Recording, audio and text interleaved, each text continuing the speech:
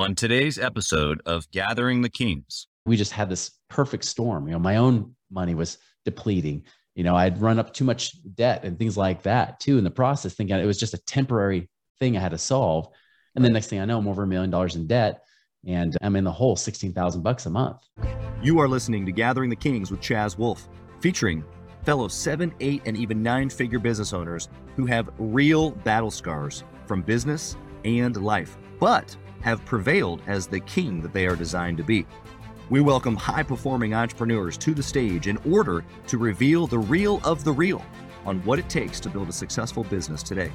We dissect the good and bad decisions they've made along the way that give a true and accurate picture of the journey of success and how you too can get there. Through this dialogue, you will learn the value of growing your network and surrounding yourself with power players and kings like today's guest. Grab your pen and notebook because we're about to dive in. All right, everybody. Chaz Wolfe, Gathering the Kings. We're back today. Chris Miles on the stage today. Brother, how are you? Doing awesome, man. I'm glad to be on. Good, man. Yeah, I'm just, for the listeners' sake here, just giving them a little bit of our off-camera talk here. We were going through some tech stuff and all kinds of really cool things that you got set up on your end that I would love to get to here very, very soon as far as my setup goes. But what kind of business are you in, Chris? Tell us what you bring to the table today. Yeah, I'm in the money business, right? I mean, who doesn't like money? Specifically cash flow. If you ever read Rich Dad, Poor Dad, Robert Kiyosaki, what we teach is kind of like Rich Dad, Poor Dad applied. Because love that. It's a great book. And you're like, oh, okay, I should do this stuff, but how do I start? How do I do it? I mean, that's what we really do. I work as an anti-financial advisor. Right. Love it. If you think about financial advisors, they're really just salespeople in suits. I mean, they're well-meaning, good people, sure, but they're trained by financial institutions to teach you how to sell their crap. Right. That's really all they're doing. They're just selling crap, and they really are not paid to make you more money. They make money, but you don't. And that's the ironic thing about a financial advisor. Yeah. And so I was actually started there, 20 years ago. I actually started in that business. I dropped out of college with one class to go before my bachelor's, hoping that I would, find some way to, get some business experience, but I ended up really liking teaching about money. But I did it for 4 years.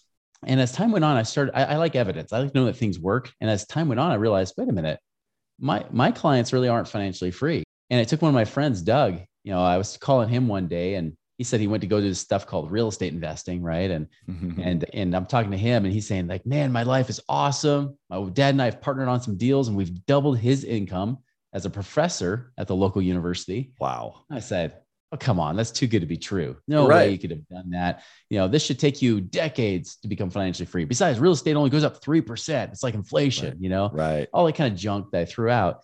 And he finally just asked me, he said, Chris, well, how many of your clients are financially free where they really don't worry about money? Yeah. I said, well, none. Because if you watch CNN, you're worrying about everything. The sky is falling. If you watch those kind of news stations, right? Sure. He said, all right, Chris, well, how about this? How many of you guys as financial advisors are financially free, not off the commissions you're earning, but actually investing in the things you've been recommending? Yeah. And as I thought about it, I realized there was guys working in my office since the late 1970s that still could not retire. Yeah. I said, well, none. Maybe this one guy could. And I found out he couldn't either. And that kind of got me to the place of humility, right? Because I was like, okay, he caught me. If I'm really truly being honest with myself, I'm going to stay in integrity. I have to admit, okay, evidence does not look good on my side as a financial advisor. So he said, all right, well, if, Chris, because I was like, well, tell me the answer. He's like, I'm not going to tell you the answer. You just got done arguing with me. I said, listen, I'm open. Give me something. And so he had me listen to this AM talk radio show here locally in Utah, and then, read books by Kiyosaki, other books besides Rich Dad, Poor Dad. And it didn't take long for me to realize that, what? I was a salesman in a suit. I was teaching stuff that hadn't worked for anybody else. Why would it work for me? Which is what I wanted, of course. Right. So I got to find something better. And I started to see that there's this whole other world, these guys investing in real estate and alternative investments, that they were in their 20s and 30s and they were financially independent. Yeah. They were totally free. And so I had to know what they knew. And long story short, I started to apply what they taught. I was able to retire right before the recession hit. I was 28 years old, financially independent, wondering what to do with my life. I decided to coach people how to do it. The recession hit. I got my butt kicked. I went from millionaire to upside down millionaire, where I was over $1 million in debt. Wow. And I had to dig out of that hole slowly. And eventually I had to become financially independent the second time in 2016. Wow. And that from that point onward, it's been a lot more stable, certain. Sure. But it was an interesting time, going through all of that and really understanding that what I do actually works. Not only did it work once, but it worked twice. It wasn't just a fluke. It's something that actually works. And now we've helped hundreds of clients do the same thing, helping them create financial freedom for themselves and their families. And really that's what Money Ripple is creating that ripple effect in not just in your life, but in the lives of your families and the community around you to be able to be a bigger, powerful force in this world. Yeah. I mean, bro, like, thank you. Thank you for being you. Thank you for bringing the value that you do to the marketplace. Thank you for teaching other people. Thank you for being humble in that moment to like realize that maybe there was a better way. Like all of those little touch points along the way has obviously made you, but then the effect of all of those decisions on other people, even people who are listening here today, just incredible, just good decision after good decision after good decision. So I want to get into some of that here in a second. Yeah. It's interesting that you bring up that, as a financial advisor, that it wasn't working for them, and I had this one little small interaction. I don't normally tell stories on this show, but I want to give you one that'll, I think it will make you laugh. I'm like 25 or 6. I own maybe 1 or 2 businesses at this point. I'm doing, pretty well. We're over $1 million in revenue, maybe even over 2 at that point. I can't remember, and there's a financial advisor that had reached out to me, part of a group that I was a part of. And I just simply said, hey man, I'm willing to share. I'm willing to sit down with you. Can you show me what you've done with your money?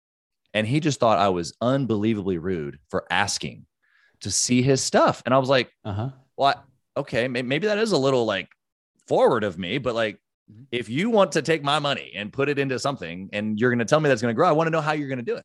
And so what better way to see what you've done with other people, or maybe with your money, like, why would I invest in something that you wouldn't invest in? So I love the fact that you can bring that full circle and say, not only do I suggest that you invest in real estate, but here's how you do it. And then, oh, by the way, I've done it too. That's just huge for me as a consumer, so love that angle. Absolutely. Okay.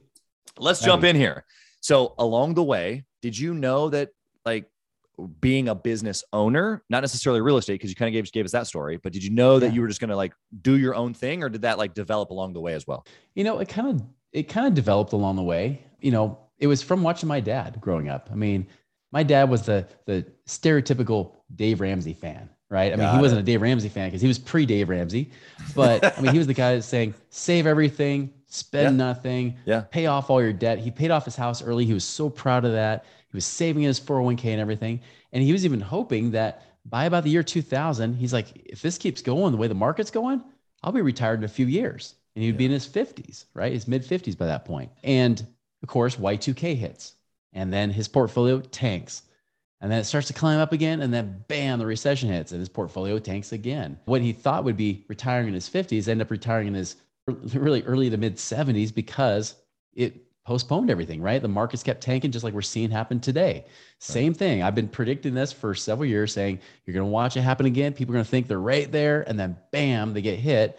And then they're realizing they're going to have to wait another 10, 15, 20 years before they can actually be retired, quote unquote. Right. And so I watched that, and I realized that he always said things growing up saying like, well, hey, money doesn't grow on trees. We think I am made of money, all these scarcity things, right? Totally. Yep. And, can't afford it. And he even said that he's like, I'm going to work until I'm dead, which he just about fulfilled on that promise. He's still alive today, but he's only been retired for a few years. Yeah. I didn't want that life. I want to control my own money, my own destiny, and my own freedom. And I knew the best way to do that is in business. And at first I was going to become a business consultant. That was my goal. That's why I went to drop out of college, it was supposed to be a sabbatical, 1-year break to go try to start up some business. Became a financial advisor because that was the first business that they would let me into, because they don't care. They'll take anybody that has a heartbeat and a suit. And you could pass a test with a 70% and you're in.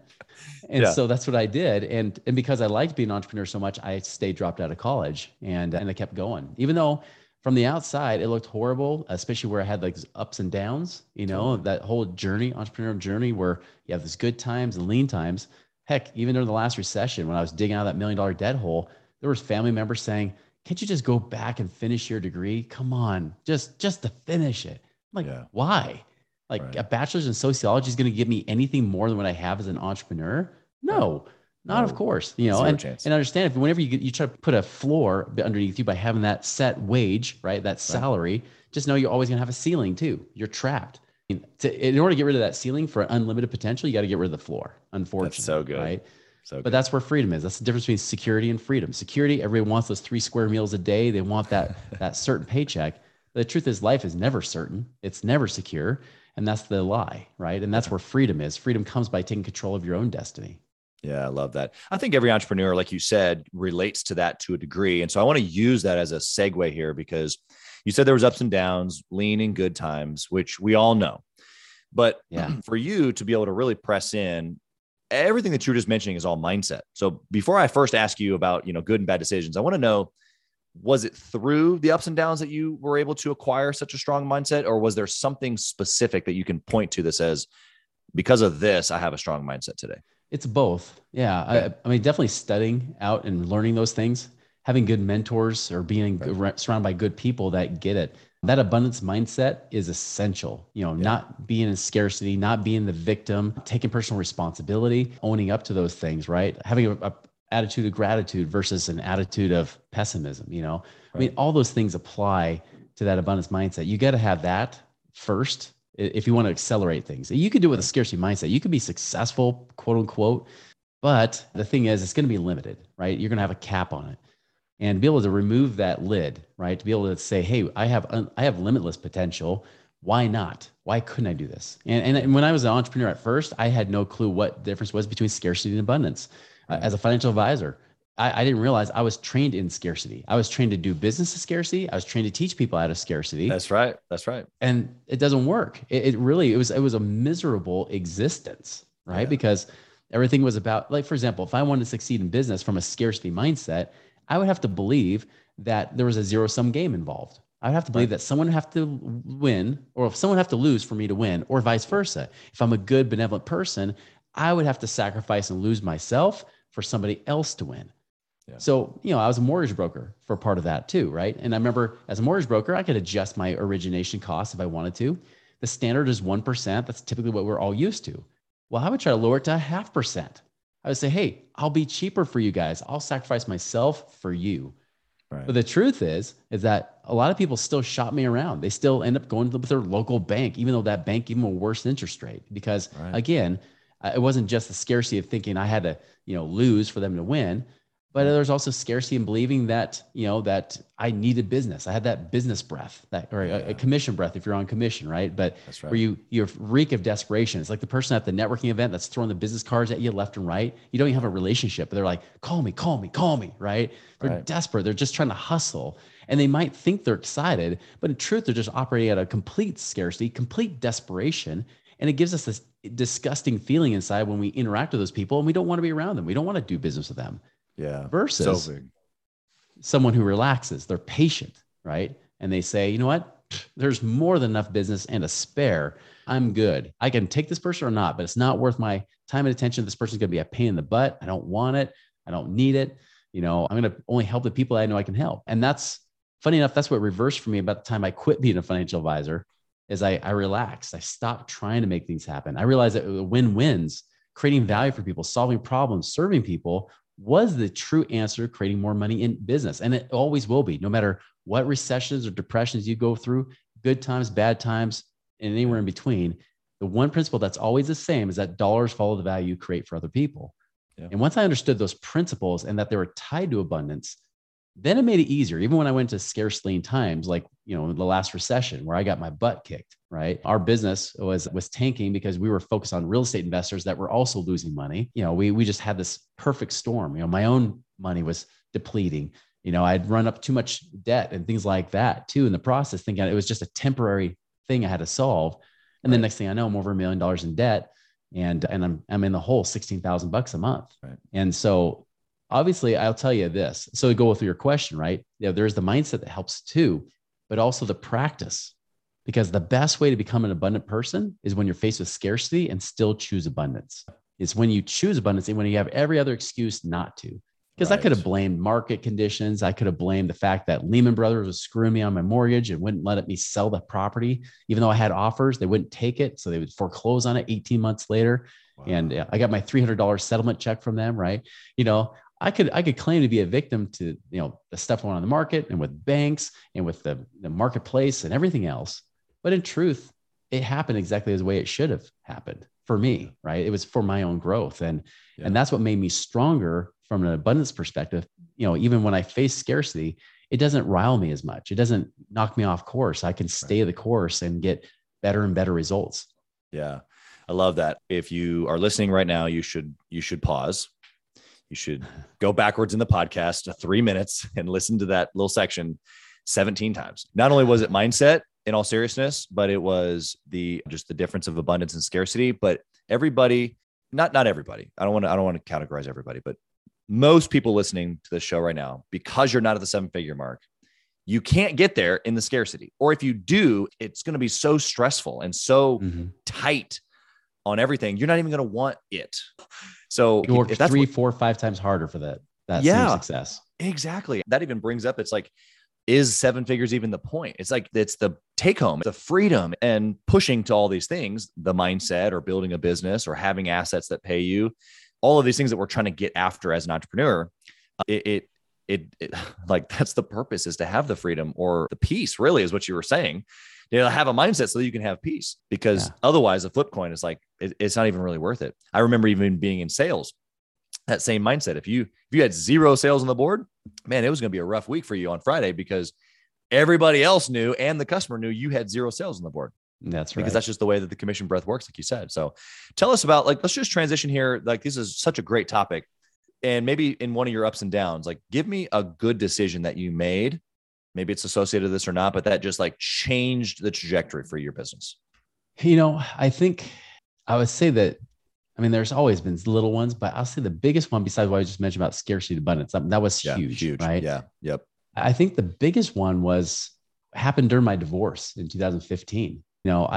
If there was ever a time that was harder than going over $1 million in debt, it was going through a divorce. Yeah. Right. Getting to the point where emotionally, I didn't have the energy. You're drained. Or even want to focus or want to look at anything business related, because I was wanting to almost quit on life. I was debating about shutting down my business altogether. Even though it was doing well up to that point, it had an upward trajectory. I was like, man, am I done? There's all this crap going on. I didn't have my kids anymore. I've worked at home since before it was cool to work from home, right? I was doing things virtually long before that. And then no longer have my kids around me. It was hard. So what happened at that point is I kind of burned it. Nobody from the outside saw it, but internally I was kind of redefining who I was, and then also what my business was. And I read a book called The Pumpkin Plan by Mike Michalowicz. He's the same guy that wrote the book Profit First, if you've heard of that. Both great books. Yeah. In The Pumpkin Plan, he talks about how those prize-winning humongous pumpkins you see about in the news, how they're grown and how they're created.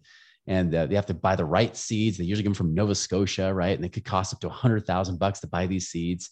They plant them. And then as they grow on the vine, you start immediately chopping off the smallest pumpkins until eventually, as time goes on, you're just feeding that one vine's feeding just one big prize-winning pumpkin. And what I was starting to apply in my business was I was starting to do that with my time, my relationships, my business, everything. I remember I was doing so many networking events. I was networking 10 hours a week, locally in this area. It's such a waste of time for me. I'm not saying it is for everybody, but for me, I realized that wasn't productive. And so I wanted to look at, it's that Pareto's principle, right? The 80-20 principle you hear about, that 20% of your business or of your activities create 80% of your sales, right? Well, what if you Pareto the crap out of the Pareto's principle? What if you take the top 20% of the top 20%, which is the top 4% that derives 96% of your sales? And I started really laser zoning on that. That's actually why I started doing more podcasts like this, and even my own podcast. I started focusing on that instead of speaking all on all these different stages that were great for my ego, but they weren't always filling my bank account. Right. I don't need to fill my ego anymore. I need to fill my bank account, especially when you're going through a divorce. You need that, especially if you're trying to, pay for 2 homes. Right. And so I started really just cutting stuff off, cutting it all. And to the point where I was operating on 5 hours a week instead of 50 or 60 hours a week. Yeah. The crazy thing is at 5 or 10 hours a week, I was able to double my revenue from the previous year. And so it wasn't just about being busy and active and all that kind of stuff and feeling good because I felt like I was being busy. The truth was I wasn't being efficient. My profitability went through the roof because I started focusing on efficiency. Right. Yeah. And that made the difference of everything. And combining that with, of course, knowing from the previous experiences, choosing abundance in the face of scarcity. Right. And knowing how to reach out to relationships. I didn't hide, because in scarcity, you want to hide when you're going through problems. You want to keep them to yourself because you don't want to spread it like it's some disease. Right. Well, I was like, you know what? I'm going to be open. I'm going to actually start talking to people and be open about what's going on, even if it's just a few core people, and really just get in that space, but then know that there's a way out. And the way out is always the same as I just mentioned. It's just, how do I keep serving and solving problems? Heck, I'll tell you, even events. I was doing live events. I did 6 that year in 2015 when I was going through that divorce. Burned me out. Yeah. And then my business coach I'd hired at the time said, "Hey, Chris, you want more leads? You got to double that number. Now you need to do 12 a year instead of 6. And I said, you know what? That doesn't feel right. I started going with my intuition, which has always been right, versus going with just my brain. Yeah. And my intuition said, nope, do less, do 3. And instead of just trying to put butts in seats, just invite people you actually want there, the right people. Like, get the right people in. And again, that top 4%, the right people get in there, even if it means you have less. That first event I did had 4 people in there. Really, it was 2 couples and a helper. I had 5 people in attendance. That was it. And I was used to at least 40 or 50 for every event I did. Yeah. And I was like, that's what it is. And I remember an hour into that event, I paused, I turned around and I faced them. I said, listen, you and I both know that this makes sense. Like, I can serve you. I can actually get you guys awesome results because you're the right people here. Yeah. Is it okay if I just spend the rest of the weekend and just serve you and just deliver a bunch of value? And then we can figure out how to work together. Is that cool? They're like, yeah. And both of those couples signed up. I actually made more revenue than I had from some events I had 30, 40, 50 people in, right, and a lot more profit because I wasn't feeding everybody, So it was awesome. And it probably was a super easy conversation for you. Like, it was a conversation. It wasn't pitch. It was natural. You're right. Yeah. It's like, again, you have to force anything because there's power and there's force. Force is like when you're trying to unscrew that screw and you strip it because you're pissed off. Right. Yeah. When you just have power, you're just really easing into it and you're being efficient with it. It works every time and it's less painful. And that's what really happened. That's what transformed my business. I was making steadily 6 figures a year up until that point. But just a few years later after that, I surpassed 7 figures a year. That's really where the secret happened for me. Yeah, that's incredible. I just want to kind of recap a couple of things here for the listener on your behalf, really. But the nuggets that I got were not necessarily worry about not doing, like, don't do less out of a bad attitude. Like, oh, I don't want to work hard. That's not what I heard you say. What I heard you say is dial in. What I heard you say is take a look at what you're doing, figure out where the results are coming from, and cut away the things that don't actually bring you result, but potentially what they're doing is feeding your ego. So cut away the things that feed your ego, keep the things that feed the business, double down, triple down, 96% double down, whatever that number is on the 4%, the things that are actually getting you the results. Anything you want to add there?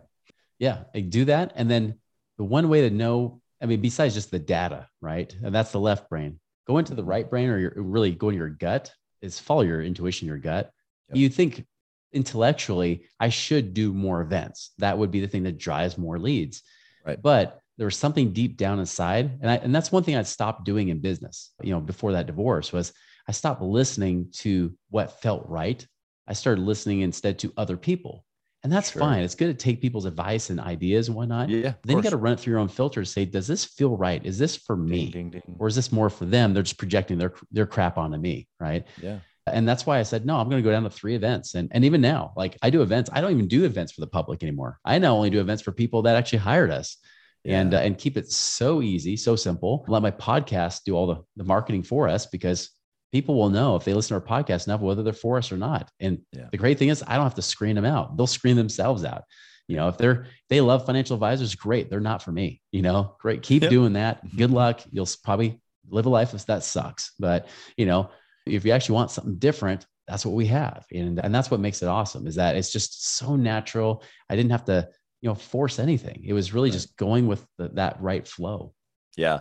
The heavy piece of what you just said is that you can take ideas, listen to other people, of course, mentors, coaches, people in groups, whatever, or too many voices literally giving them a 1, 2, 3. Right. And so even in some of the client relationships that I have, I've drawn that line. I've said, look, I'm not here to give you a 1, 2, 3. In fact, if you wanted me to give you a 1, 2, 3, that would maybe be bad. Like, why don't you and I bounce some things off of each other?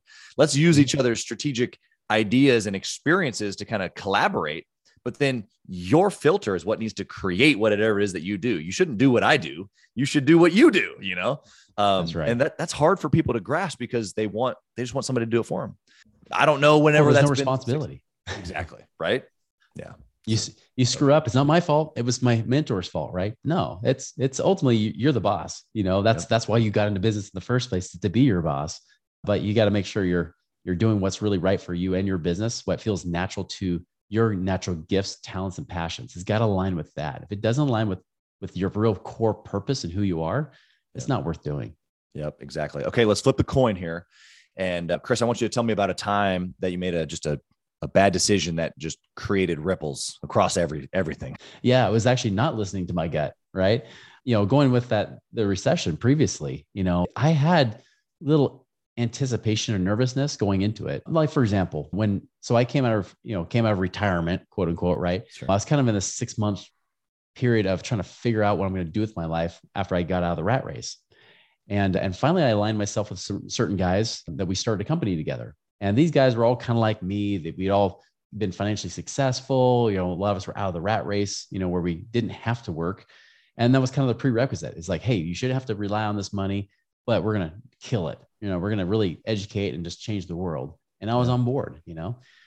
Now, while I was there, ironically, they said, hey, Chris, like, I know you've got a lot of these different income streams coming in. You need to cut those off and be all in and focus with what we're doing here, which is interesting because we were teaching people how to get out of the rat race. Yeah, they were telling me to cancel the streams of income that got me out of the rat race. Well, and get back into the race with them. It sounds exactly. Like. Yeah. and of course they were accusing me of not being a team player, because I am kind of the guy that just charts his own course a little bit. I like to be my own boss that way. And so I said, all right, I'll be a team player. I'll do it. And it was the dumbest decision ever, because I'm like, wait a minute, where was my head? You know, what was I thinking? I was trying to appease them. I was trying to listen to them versus listening to what I knew was right. I should have just said, no, like, I'm going to keep doing this. Yes, I'm going to rock it in our business, but you know what, these streams of income, and they weren't like they were taking up all my time. You know, it wasn't like it was taking me off course or anything. Honest truth, I probably had a lot more time. You know, I was probably killing time and wasting time more than anything, because I was trying to, you know, be there, you know, be physically there for them, because they felt better when I was around them, versus just doing my work, you know, doing what I'm supposed to do. Yeah. And so, of course, right when the recession hit, we felt it first, because the people we were teaching were real estate investors that were flipping properties. They weren't like the ones that I talk about now are becoming, where you get paid every month. It's cash flow positive, things like that. Yep. These guys were like cash flow negative, but they were so quickly selling and flipping properties, they couldn't tell, right? They were transactionally wealthy, not passively wealthy. Big difference. Yeah. Big difference. And so when they got hit, it started hurting our company. Guys started dropping off and quitting. They thought I'd be the first one to quit. I was actually the last one to quit. I've actually weathered through the whole storm with them, and we came out on the other side, came out okay, but it took a few years, and it took pretty much almost the entire business burning to the ground and rebuilding that way. Wow. I mean, you actually gave more than one in there. The listening to your gut is obviously a huge one, but then a lot of people realize, like, well, what does that mean? You know, like, Chris, what does that mean? And so you gave a great example there of being able to know what you should have done, felt it in the moment, went against it, probably thought to yourself maybe that, okay, well, I'm giving up my little pie for a piece of a bigger pie to a degree. And so anything in there that you would maybe add to, like, working with partners, or either the relationship piece, or why it didn't work, or maybe that piece really did work, like anything that you want to share about just working inside of a business with partners that maybe would be helpful? I mean, I'll tell you, I remember 2008, I was in the middle of it. And I remember my wife at the time, she was giving me a lot of pressure to leave. She's like, you could do this on your own. Why are you with these partners? And for me, I actually went to prayer. You know, I went to God, and I was like, okay, what should I do? I remember it was April, first weekend of April of 2008. You know, I'm praying that whole weekend, like, what should I do? Should I stay or should I go? And finally, it wasn't until that Saturday night. And I remember it vividly. I remember at that point, a voice just said, hang in there a little bit longer. You know, you're gonna be glad you did. Now, again, rationally, I wouldn't have stuck around. There was no reason to be there. They weren't giving me leads. They weren't giving me anything I couldn't have done on my own and make more money. Not to mention, we found out later, they were overcharging me on rent that they shouldn't have been. They were charging me $3,000 a month on rent when they should have been charging me $400, but they were overbilling it in the partnership. So I was actually getting screwed there too. You know, I mean, that's why I had months where I wasn't even getting paid because everything I was making was going right back to paying for the office expenses and such. Yeah. But I remember that feeling. It's like, just stick it out. You'll be glad you did. And so I did. Now I thought it would be a short time, like maybe a matter of months. And so there's little glimpses of hope, and then bam, it crashed. And bam, it crashed. It went on until the fall of 2009. And it got to a point where, again, my wife at that time was saying, what are you doing? Like, how long do we have to suffer? This has been now almost 2 years we've been suffering. Now what? And I just told her, I said, you know, I just know my gut. I feel it. Like, I feel it that something's just around the corner. It's going to shift. And in the process of that too, like I started refining things. Like I started to get better at being creative, because when you're in that place, it's like I was trying to create more. Like, how can I serve and add value? Again, it always came back to creating value. What do people want? At that time, people were saying, Chris, I would love to pay you. I just can't find the money. And I remember I'm like, I'm over $1 million in debt. I bet you I could find the money in your situation because it's way better than mine. I wouldn't say that verbally to them, right? I didn't want to freak them out. Right. But I remember I was in that place. And so I said, well, if I can help you find the money, because that was what I was getting really good at, was being resourceful. I'm like, would you pay me? And they said, of course. Yeah, if you can find the money, I'll pay you. And so I would get really creative on finding money and helping them improve their cash flow so that they can, you know, have at least another $2,000-$3,000+ a month in their situation. Yeah. And the funny thing is as that process and I started to perfect it as it developed, all of a sudden at that point, the right relationships came in, and then bam, everything exploded. Like end of 2009 into 2010, we went from almost bankrupt to like over 5 million the next year, you know, and it just kept going up from there. And so I think that's the biggest thing. It was just, you know, with working with partners and such, like, you know, you got to, again, follow your intuition, right? You got to make sure it's right for you. But I was glad because it gave me a laboratory of success that eventually in 2012, when we broke off and I launched Money Ripples, I was set. Like I knew exactly, I was dialed in. I knew exactly how I could serve people. I knew where I was best, what I had as a unique niche in the marketplace where most people kind of flounder and try to figure that out. I knew exactly what I did awesome, and I was going to deliver it.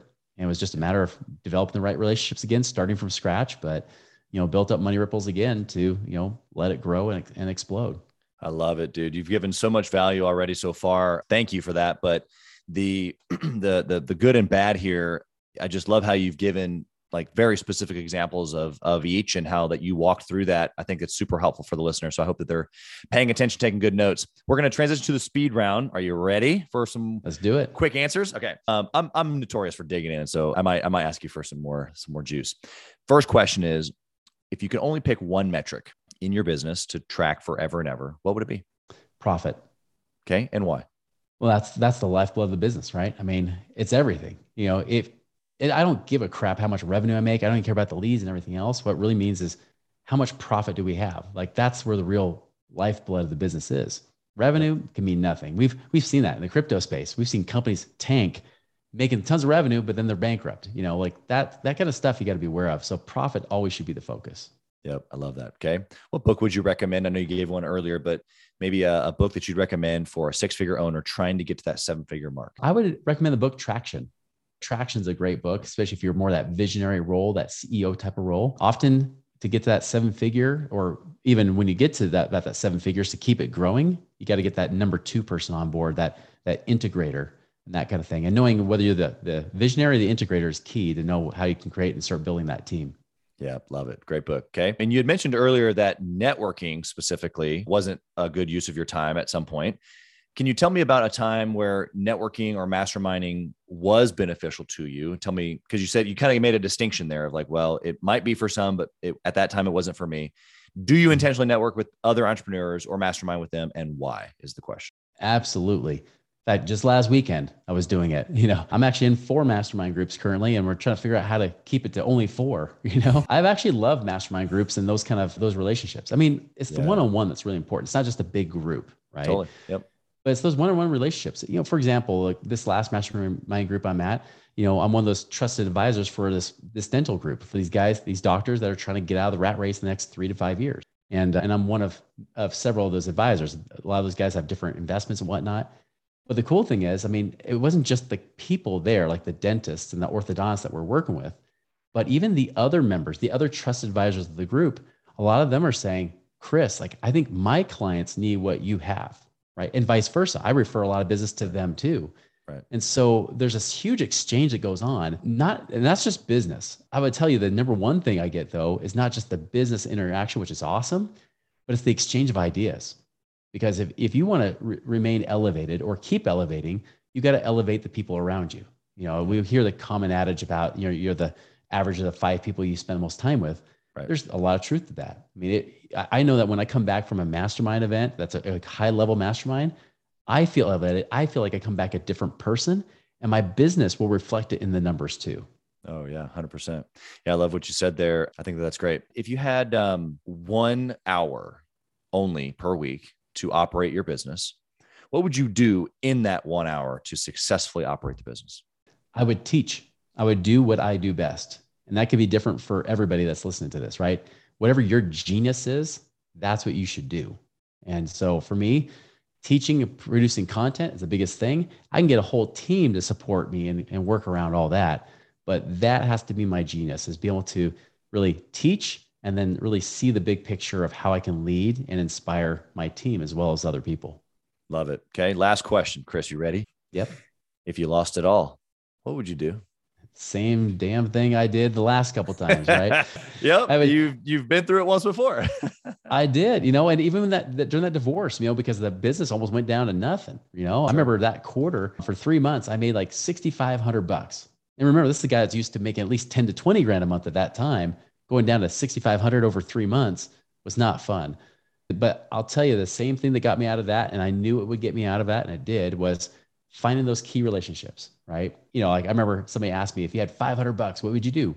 I would find probably 10 people, take them all out to breakfast, lunch, dinner, whatever, and just talk to them. And instead of focusing on me and my problems, focus on how I can serve them first. Yeah.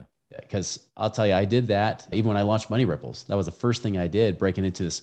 I was starting with women entrepreneurs when I first started, broke in that space. And man, I broke in so easily because I just went in saying, how can I serve them? Whether I have some knowledge that I can give them, or can I tie them in with a key relationship, somebody that they need to help solve a problem they have. It was always about trying to solve whatever problem they have. And that alone, even when they asked me about my business, I would give them a pretty short answer and then move back to them. Right. Yeah. I would still tell them, of course, what I want. That's the thing. You got to ask too, but I would focus more on how I could serve them. And that naturally came back, 100-fold. Yeah, exactly. So good. Such good value. Okay, Chris, if someone is just wanting to connect with you on a level of just to get to know you, they want to jump into some of your products, like how do they find you? How can they connect with you? Yeah, 2 easy ways you can do it. All right, 1, you can go to moneyripples.com, and our website's got all kinds of information and stuff on there. Or you can even follow my podcast, The Chris Miles Money Show, whether you listen to iTunes, YouTube, whatever you use to consume these podcasts. Yep. I love it, dude. Okay. So this has been incredible. Meeting fun and energetic and storyteller folks like you it's such a learning opportunity, not only just for the listeners, but for me. We've got a lot of the same history, but so different too. And it just agitates in enough of a way that makes you want to get better. And so that's part of why I love doing this, kind of like what you said earlier. So I'm just so thankful that you're here. Thank you for all the value that you gave to us today, even just the time that you took. That's probably the most important thing. So we just really appreciate that. Wish you absolutely nothing but success. Oh, it's been such an honor. I really appreciate it. Thanks for listening to Gathering the Kings. We hope you got a ton of value today and learned a thing or two about taking your business to 7 figures and beyond. If you desire more and want a community around you to help you get there, I want you to go to gatheringthekings.com. That's gatheringthekings.com. And I want you to apply for our next Becoming a King 90-day intensive. We are extremely exclusive by nature as a group. What that means is that we're really wanting only the entrepreneurs who take their business and targets super serious to apply. So if that's you think you got what it takes to level up your business, I want you to go to gatheringthekings.com and apply. And we will see you on the other side.